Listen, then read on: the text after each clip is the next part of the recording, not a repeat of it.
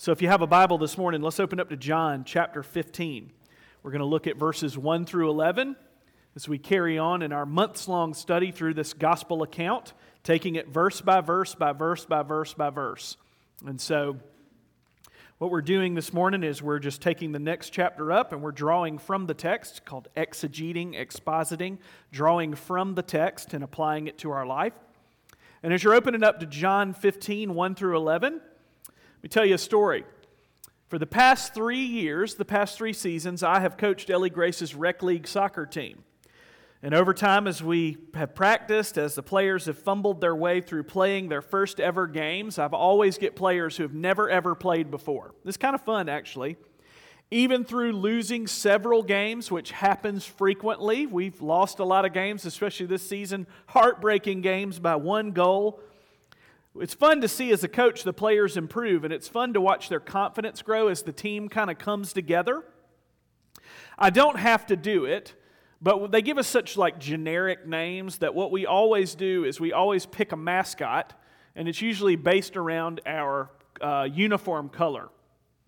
So the first year we were the Pink Panthers. Last year we were the Green Vipers. This year we're the Purple Pumas, the mighty Purple Pumas. We have 2 games left, Monday and Tuesday. We'd love for you to come out and cheer my girls on. We need a win.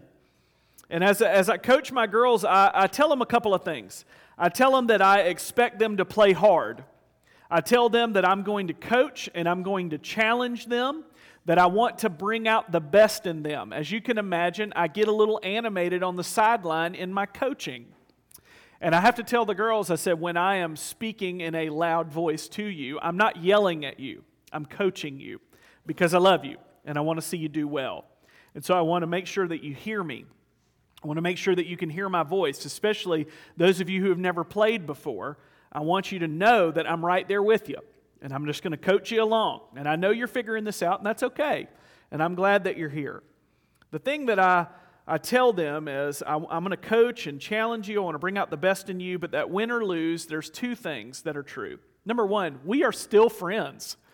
And number 2, I love you, and I love being your coach. Those are the 2 things that I want you to know throughout this whole thing. And every good coach wants to see his players grow and develop. The end game is always in mind. And losing, adversity, injuries, not always getting your way, it's a part of the process. And the shared team and mascot and colors that we pick, the connection to the coach, connection to each other, and the shared experiences on the field, win or lose, bind that team together over the long haul. And all of that works to help the team bear fruit on the field. And what do I want to see my girls grow in? If you've ever played on a team before, you know how this works. As a coach, I want you to love the game. I want you to get to know the game better. I want to see your skills improve. I want to see you grow in your sportsmanship. I want you to learn how to encourage one another and to enjoy being together, enjoy being a part of a team. I know that college scouts are not coming to my under 13 girls soccer matches, although some parents act like it. We've got a ref in here who's shaking his head. He's like, yeah, I know. My job is to begin developing players that will one day be coached by middle school coaches, by high school coaches, and hopefully maybe one of these days by a college coach. I know my role in all of this. I get these girls who have never played before, and I don't want to come down harshly on them. I want them to love the game, and I want them to grow in their skills so that eventually another coach will come along beside me, and then another coach will come in after him, and another coach, and who knows who the Lord might use. Some may never play soccer again. I hope it's because I hadn't fussed at them. But again, my prayer is that one day they will look back on their time on my team with fondness and remember the ways that they grew as people out on the pitch, that they enjoyed learning this game and enjoyed being together. And last week we looked at a passage where Jesus told his disciples that he was going away and that there was going to be kind of like a coaching change. The promise of the Holy Spirit making their home with them. And they knew what life was like under the outgoing coach as Jesus is saying, hey, I'm going away. And they were afraid that they would be left alone, that they would be orphaned, that they would be left without someone to walk with them and without a home. And those same promises that Jesus spoke to his disciples still apply to us too. We're also Christ's disciples. And Jesus told them not to be afraid and not let their hearts be troubled. Remember, we've talked about this Greek word that shows up in John's gospel a lot, the Greek word tarasso. Don't let your hearts be stirred up or troubled. Jesus constantly says, don't let that be. Rest in me. Jesus told them not to be afraid. Why? Because the Holy Spirit was going to come and live with them and teach them and grow them. But what does that growth look like? What's that growth look like? Let's see if we can find out. Look at John 15, 1 through 11. I am the vine. I am the true vine, and my Father is the vine dresser. Every branch in me that does not bear fruit, he takes away. And every branch that does not bear fruit, he prunes, that it may bear even more fruit. Already you are clean because of the word that I have spoken to you. Abide in me, and I in you. As the branch cannot bear fruit by itself unless it abides in the vine, neither can you unless you abide in me. I am the vine, you are the branches. Whoever abides in me and I in him, he it is that bears much fruit, for apart from me you can do nothing. If anyone does not abide in me, he is thrown away like a branch and withers, and the branches are gathered, thrown into the fire, and burned. If you abide in me, and my words abide in you, ask whatever you wish, and it will be done for you. By this my Father is glorified, that you bear much fruit, and so prove to be my disciples. As the Father has loved me, so have I loved you. Abide in my love. If you keep my commandments, you will abide in my love, just as I have kept my Father's commandments and abide in his love. These things I have spoken to you, that my joy may be in you, and that your joy may be full. The grass withers and the flower fades, but the word of the Lord stands forever. I'm thankful for that. May we ask the Holy Spirit as we seek to receive this word by faith. Please pray with me. Father, thank you for your word. Thank you that you have not left us to figure out life on our own. You've given us your word. You've given us the Holy Spirit. You've given us each other. And Lord, as we come to this text this morning, we pray that you would take these words, seal them, apply them to our hearts, O Lord, as we long to know you more. We pray and ask these things in Christ's precious name. Amen. Okay, as we start looking at this very familiar passage, there's a couple of questions that we all need to ask that are really important. Does my life bear the fruit of the Spirit? Am I growing in my faith, even just a little bit? What really defines me is the most important aspect of who I am, if I'm honest with myself. What is the thing that really defines me? Do I actually want to grow in my faith? Do I want to grow as a Christian? As you think about those questions, let's answer a few more questions this morning, or ask a few more. What does it look like to grow as a Christian? What enables it? What should we look for? What does this process of growth look like? If you're a note-taking type of person, we're going to look at 3 points this morning. If you're taking notes, we're going to see, number one, the source of our fruitfulness. Number two, we're going to see the process to our fruitfulness. And thirdly, we're going to see the goal of our fruitfulness. So the source of it, the process of it, and the goal and the end result of our fruitfulness as we think about the vine and the branches. So let's look at the first point this morning, the source of our fruitfulness. Last week, Jesus spoke about the new relationship his disciples would have with him through the indwelling of the Holy Spirit. And now, as this discourse continues, Jesus further describes this relationship through the metaphor of the vine and branches. And this was not an accident. As we've seen throughout, Jesus is constantly taking something that was very familiar in the life of ancient Near East, and he is then taking it and applying it and showing how he fulfills it. In the Old Testament, Israel was referred to as a vine. Psalm 80 and Isaiah 5 bring this up. And here's what Kent Hughes said about the importance of the vine in Israel. He said, the grapevine was a symbol of national life. That emblem appeared on coins minted during the Maccabean period. Their regard for it resembled our regard for the stars and stripes. So precious was the symbol to the Jews that a huge gold grapevine decorated the gates of the temple. As you can see, the idea of a grapevine or the vine was a big deal back in Jesus' day in the ancient Near East. It was almost like a flag of national pride. The vine was a symbol of that pride, similar to the water ceremony and the temple illumination ceremony that we've already looked at. Jesus again refers to something important in the life of Israel and shows how it ultimately points to him. And in verse 1 of this passage in chapter 15, we see Jesus' seventh and final I am statement. He said, I'm the light of the world, and I'm the good shepherd. Now he says, I'm the vine. He says, I'm the true vine, and my Father is the vine dresser. And so we think Christ is kind of like the trunk of the vine. We are the branches, and God the Father is the vine dresser or the gardener. And the picture taken together is that of a vineyard with true believers organically related to Christ. The sap that runs in His veins runs in ours as well. The life gets drawn and kind of spread out through the plant. And we see a picture of the Father walking among the vines, lovingly caring for them so that they'll bring forth fruit by the power and purposes of the Holy Spirit. So again, you see Father, Son, and Holy Spirit all working together. And as with every other I am statement of Christ, there's a deeper meaning. Again, here's what Kent Hughes said. He said, the force of his words were, you all know how Israel is pictured as a vine, and that is meant to produce refreshing fruit. Well, I am the fulfillment of all that symbol suggests. He says, I'm that guy. I'm the vine. And so what we're asking, what does that look like? Now, the core doctrine that's on full display here, that is a super important doctrine for you to know about, is the doctrine of union with Christ. Union with Christ. It is an incredibly, incredibly important doctrine for you to understand. The Westminster Confession, our doctrinal statements in the PCA, has a big, huge kind of section on it about the importance of the union with Christ. We actually did this as a Wednesday night study where we went through Sinclair Ferguson's multi-week kind of teaching series where we looked specifically at this doctrine. Here's what Thomas Goodwin, a Puritan, said about this doctrine. Being in Christ and united to Him is the fundamental constitution of a Christian. Union with Christ. The word Christian, we kind of use now, we say like, I'm a Christian.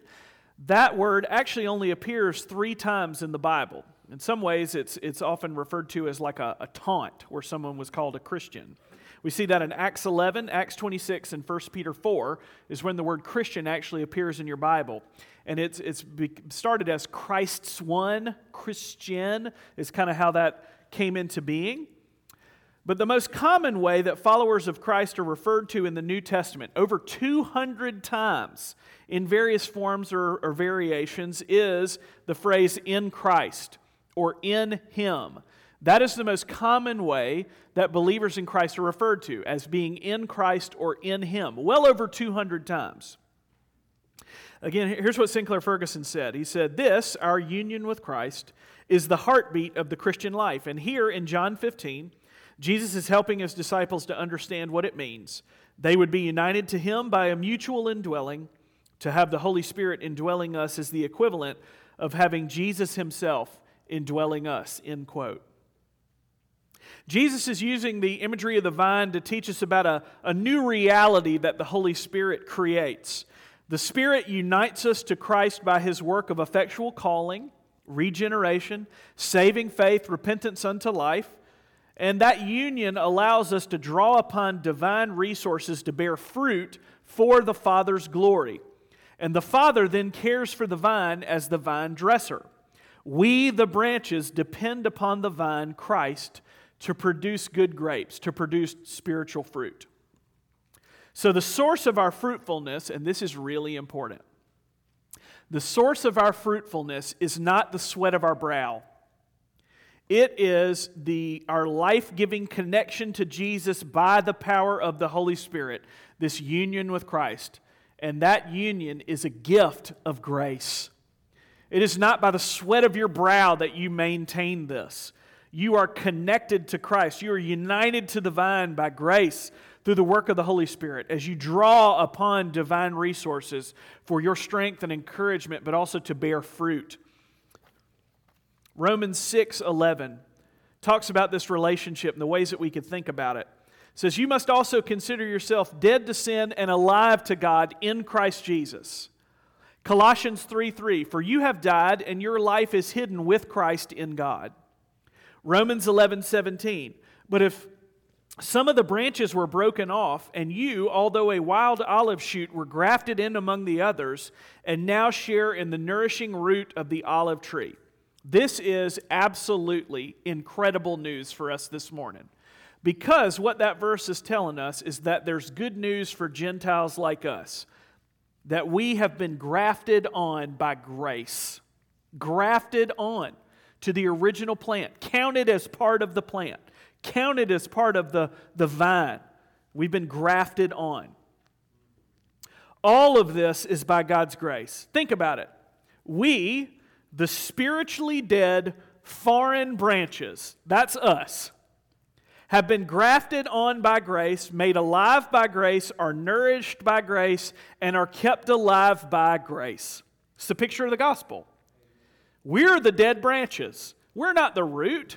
We're the dead branches over here that God has brought in, and He has grafted on to the original vine, and life has returned to those. That is the picture of the gospel. What once was dead has now been brought back to life by grace alone. It's amazing when you think about it. That's what makes the gospel good news. Again, we've said Jesus didn't come to make good people better. Jesus is not a self-help coach. Jesus came to make dead people live. That's why it's good news. That's why the gospel matters. Look at verses 4 through 6. It says, "Abide in me and I in you. As the branch cannot bear fruit by itself unless it abides in the vine, neither can you unless you abide in me. I am the vine and you are the branches. Whoever abides in me and I in him, he it is that bears much fruit. For apart from me you can do nothing.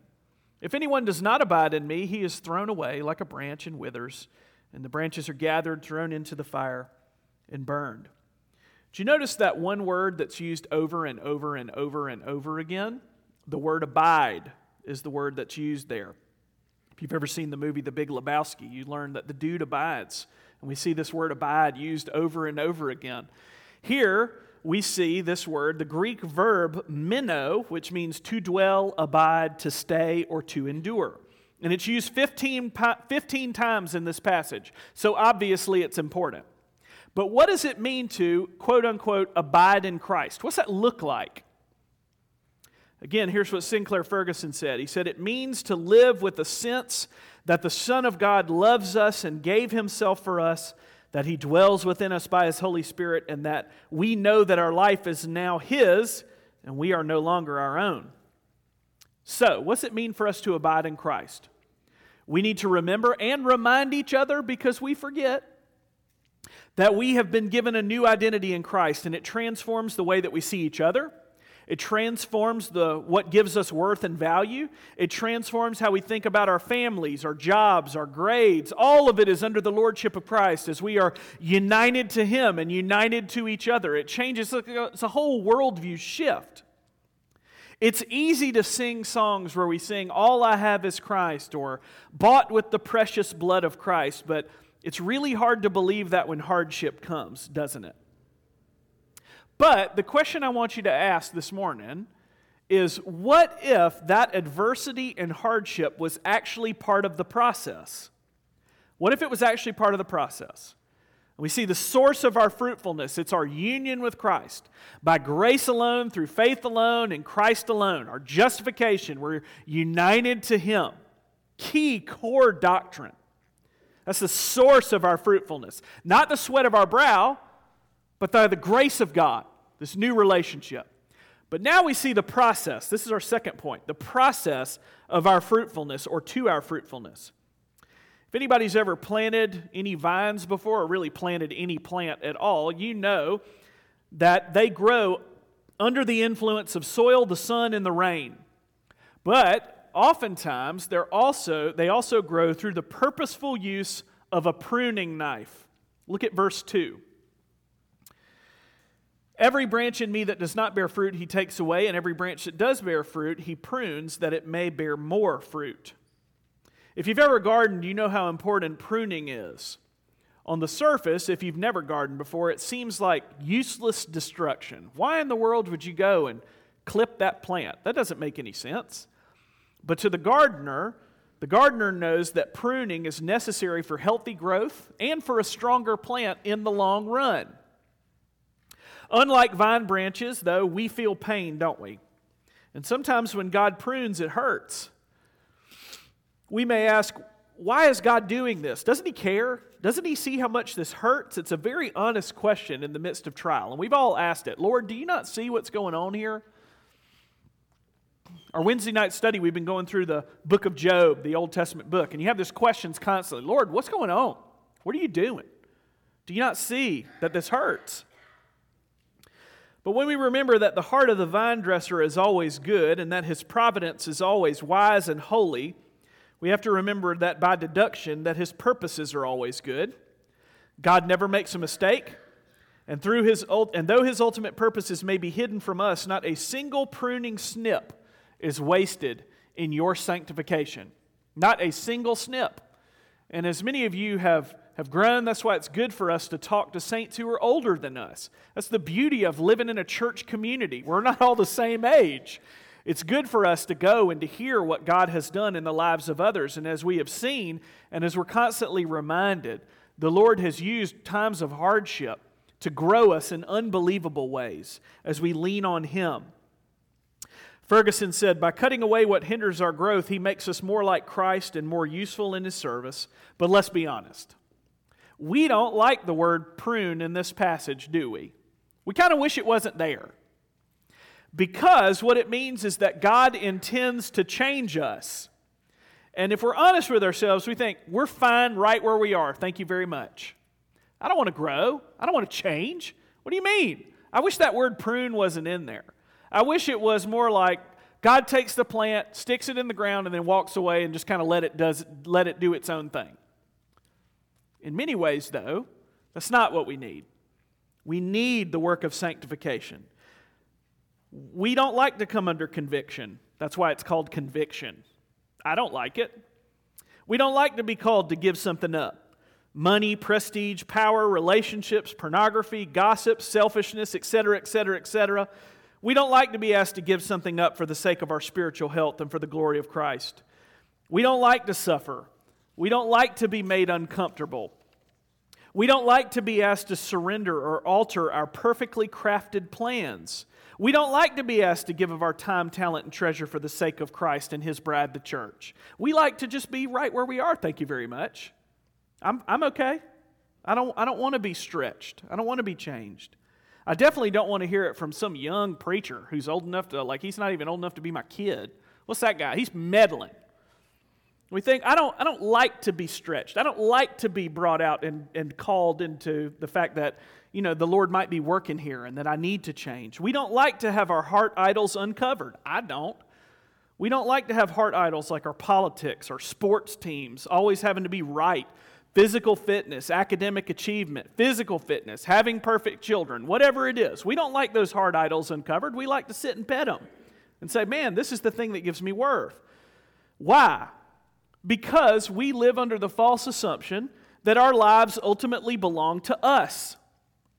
And so we live as though we're not connected to the vine. We pretend that we don't draw each breath as a result of His divine grace. We pretend that we're self-sufficient. We pretend we don't need God. We pretend we don't need to change and grow. Rebellion against the God who purchased us back from the grave. That's what this is. We live in rebellion against Him. Here's a gut check, and I'm going to think about it too. What is the one thing that you're afraid God will take from you or ask you to give up for His glory and your ultimate good? What is it? What is that one thing that you're afraid that God is going to ask you to give up for His glory and for your good or take away from you? What is that thing? Whatever it is, that's your functional heart idol. That is the thing you're looking to. We think we're in control of it, but actually it controls us. Left unchecked, unchallenged, and unpruned, these things will kill us because they hinder our growth and they make us wither in the long run. They are false vines, they are false idols, they are false saviors. Here's what Duguid said. Sever the connection between the branch and vine and there will be no fruit. Sever the connection between the Christian and Christ and there will be no Christ-likeness. Did you pick up the warning in verse 6? Verse 6 is a big warning. Those not connected to the true vine by faith will ultimately face the holy judgment of God. And that judgment is usually referred to with the picture of fire. If you are here this morning and you do not trust Christ, I, as a minister in the gospel, would please urge you to heed this warning in verse 6 and to flee to Christ. His judgment is real. It is true. Flee, repent of your self-salvation project. Turn from your heart idol. This thing that you think that will save you is like a boa constrictor wrapped around you and is slowly squeezing the life out of you. You think that you're in control of it until it's too late. Flee to Christ. Repent of your sin. Repent of the ways that you're trying to save yourself. If you are here and you say, I trust in Christ, but yet you are living fully apart from God, and you're saying, well, I just want to rest on this one-time prayer that I made forever, and then I just want to live my life however I see fit. Repent. We need to live our lives in accordance with the Scripture, under the inspiration of the Holy Spirit as we're moving and growing, and the Lord wants to change us. The gospel that saves us is also the gospel that changes us over the course of our life. Sanctification is a part of the process. And sanctification is never easy because we don't get our way. But ultimately, it's for our good and it's for the glory of God alone. If you are here and you do trust Christ, thank Him for saving you from that wrath and for pouring out His blood so that you could have life and nourishment at His expense. This is why the cross and this table set before you this morning is so important. They are reminders of what Christ did for us. Think about it. What happened to Christ on the cross? He was pruned for us. He was cut off. And all of that wrath in verse 6 was poured upon Him so that you could have grace, so that you could take the table of grace and be reminded of Christ's body and His blood broken and shed for you. So it makes the gospel just absolutely amazing. We think that we come pre-wired and that we can get all this growth in and of ourselves, and look at what I'm doing. You're the dead branch on the ground that God in His wisdom and grace and mercy has picked up and grafted you on so that you could have life at the expense of His Son. Christ Himself was pruned. He was cut off. He was treated as a sinner so that you could be made a son and daughter. It's amazing when you think about it. It's the gospel. It's a reason to get up in the morning. Verse 3 is a wonderful promise. Those united to Him by faith have been made clean by the words spoken over them. Look at verse 9. Verse 9 reads, As the Father has loved me, so I have loved you. Abide in my love. Skip down to verse 11. These things I have spoken to you, that my joy may be in you, that your joy may be full. You see, this is the banner that we rally around as Christians. The banner of His undeserved, unmerited love, mercy, and grace towards rebels like us. His banner over me is love. If you are in Christ, isn't that good news? His banner over you is love, not hatred, not wrath, not judgment, because of Christ. His banner over you is love, and He's brought you to His what? Banqueting table. Right here. It's all set before you. So what's the goal of our fruitfulness? Third point. We see the source of our fruitfulness. It's not us. It's in Christ. The process of our fruitfulness. Sometimes the pruning comes. It's sanctification. It's for our good and for His glory. It's not always fun. But what's the end result? What's the payoff? What's the goal of our fruitfulness? Again, God has not left us alone to figure all this out. Galatians 5:19-24. Now the works of the flesh are evident. Sexual immorality, impurity, sensuality, idolatry, sorcery, enmity, strife, jealousy, fits of anger, rivalries, dissensions, divisions, envy, drunkenness, orgies, and things like these.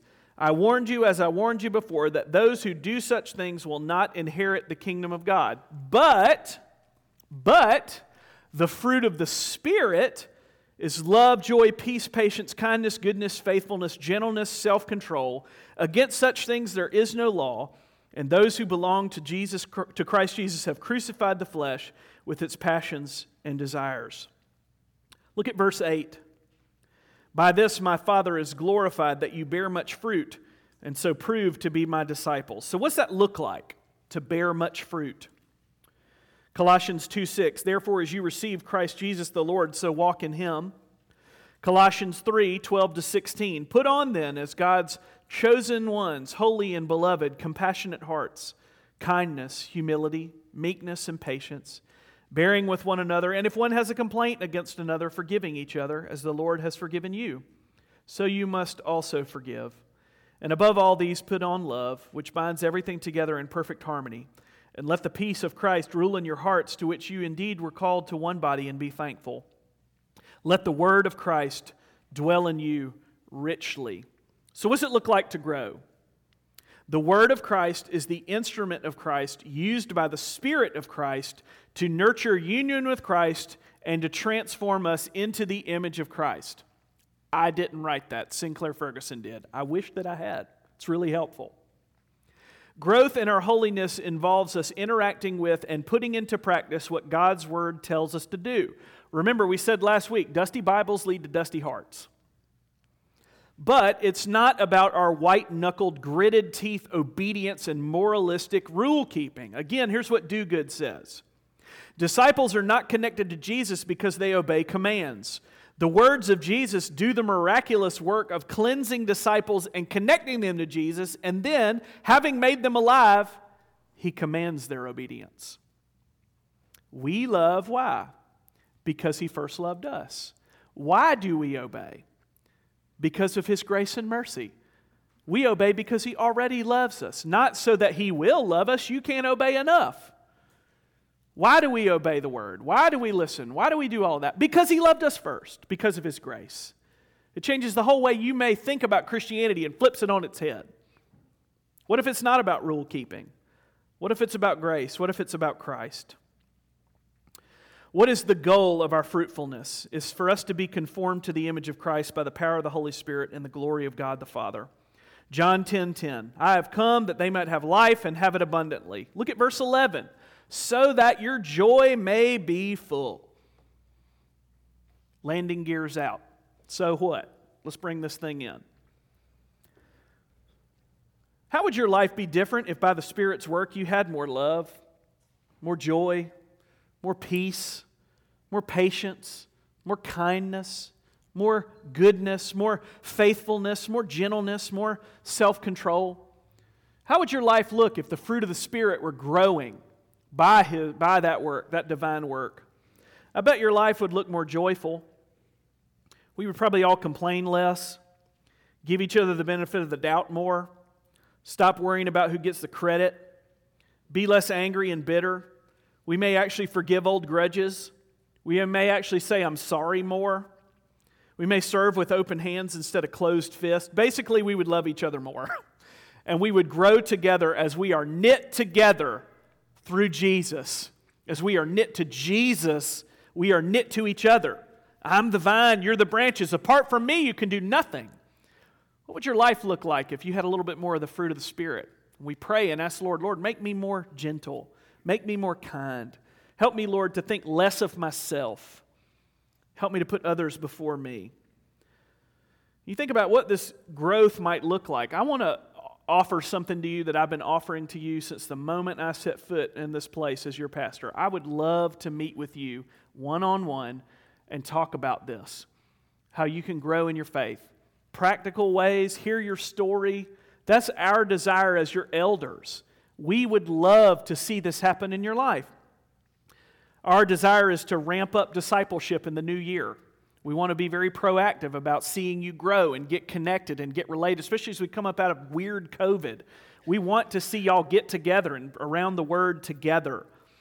We want to see your faith strengthened. It is our job as elders in the church to equip the saints for the work of ministry so that you won't be tossed around by every wind and wave of doctrine. We want to see your faith grow.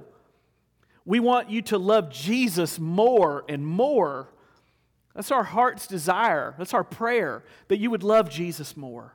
The gospel would become more beautiful and believable to you. Back in 1975, a 21-year-old man who was married for only 2 months went to a new job. He wrote, after 10 minutes of working in the sheet metal factory, my right hand was caught in sheet metal rollers.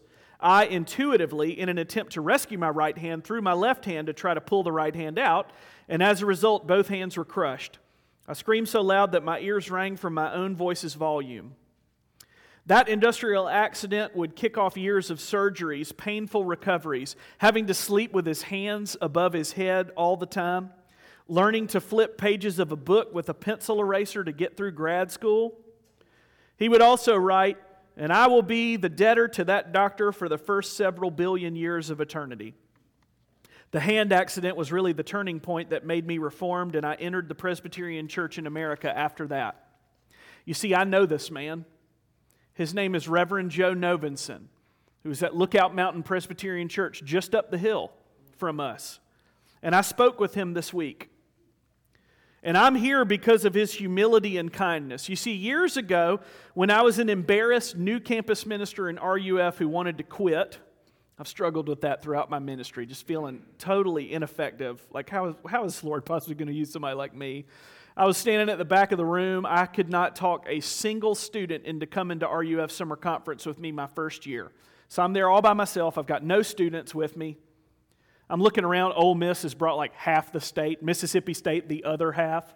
Auburn's there. Nebraska's there. All the big schools, they've got huge RUFs, leadership. They've got students, and they love it, and they're funny. And here I am standing in the back of the room, brand new campus minister, worked my tail off for a year and couldn't talk a single student. Even if I gave them a full scholarship and gas money to come down to summer conference at Panama City Beach, Florida, of all places, I couldn't talk a single one into coming. I felt like a failure.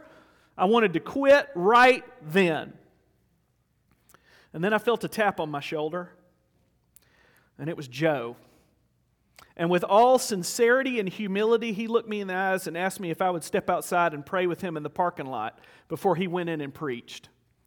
And he was about to preach to over 1,000 college students about the work of sanctification, what we're talking about. He tapped me on the shoulder. "Hey, brother, could you please come and pray with me? I'm nervous." It's Joe Novenson.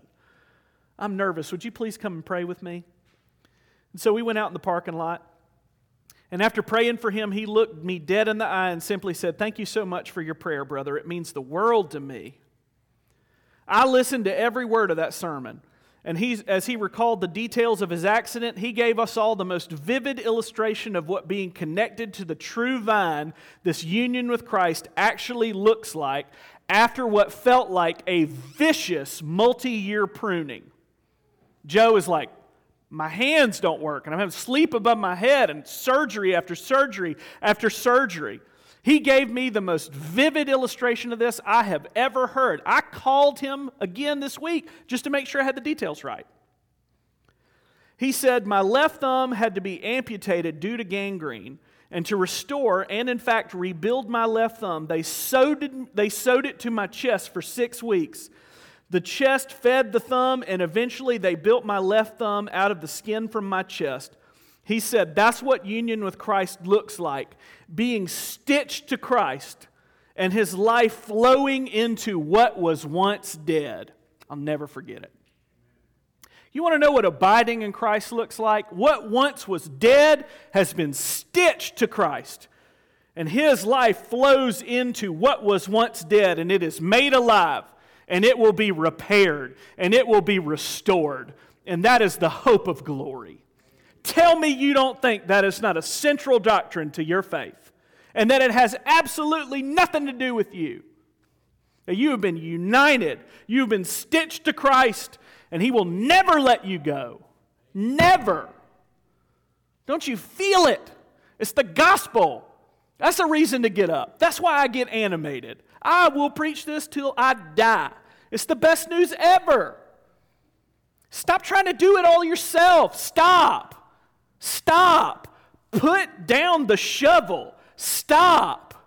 You have been stitched to Jesus, and his life flows into you, and he longs to grow you. And it might mean that you need to get over yourself for 5 seconds. It might mean that Jesus asks you to give up something that you think is so precious to you, but in the end is like a boa constrictor wrapped around your neck, because he wants you to love him.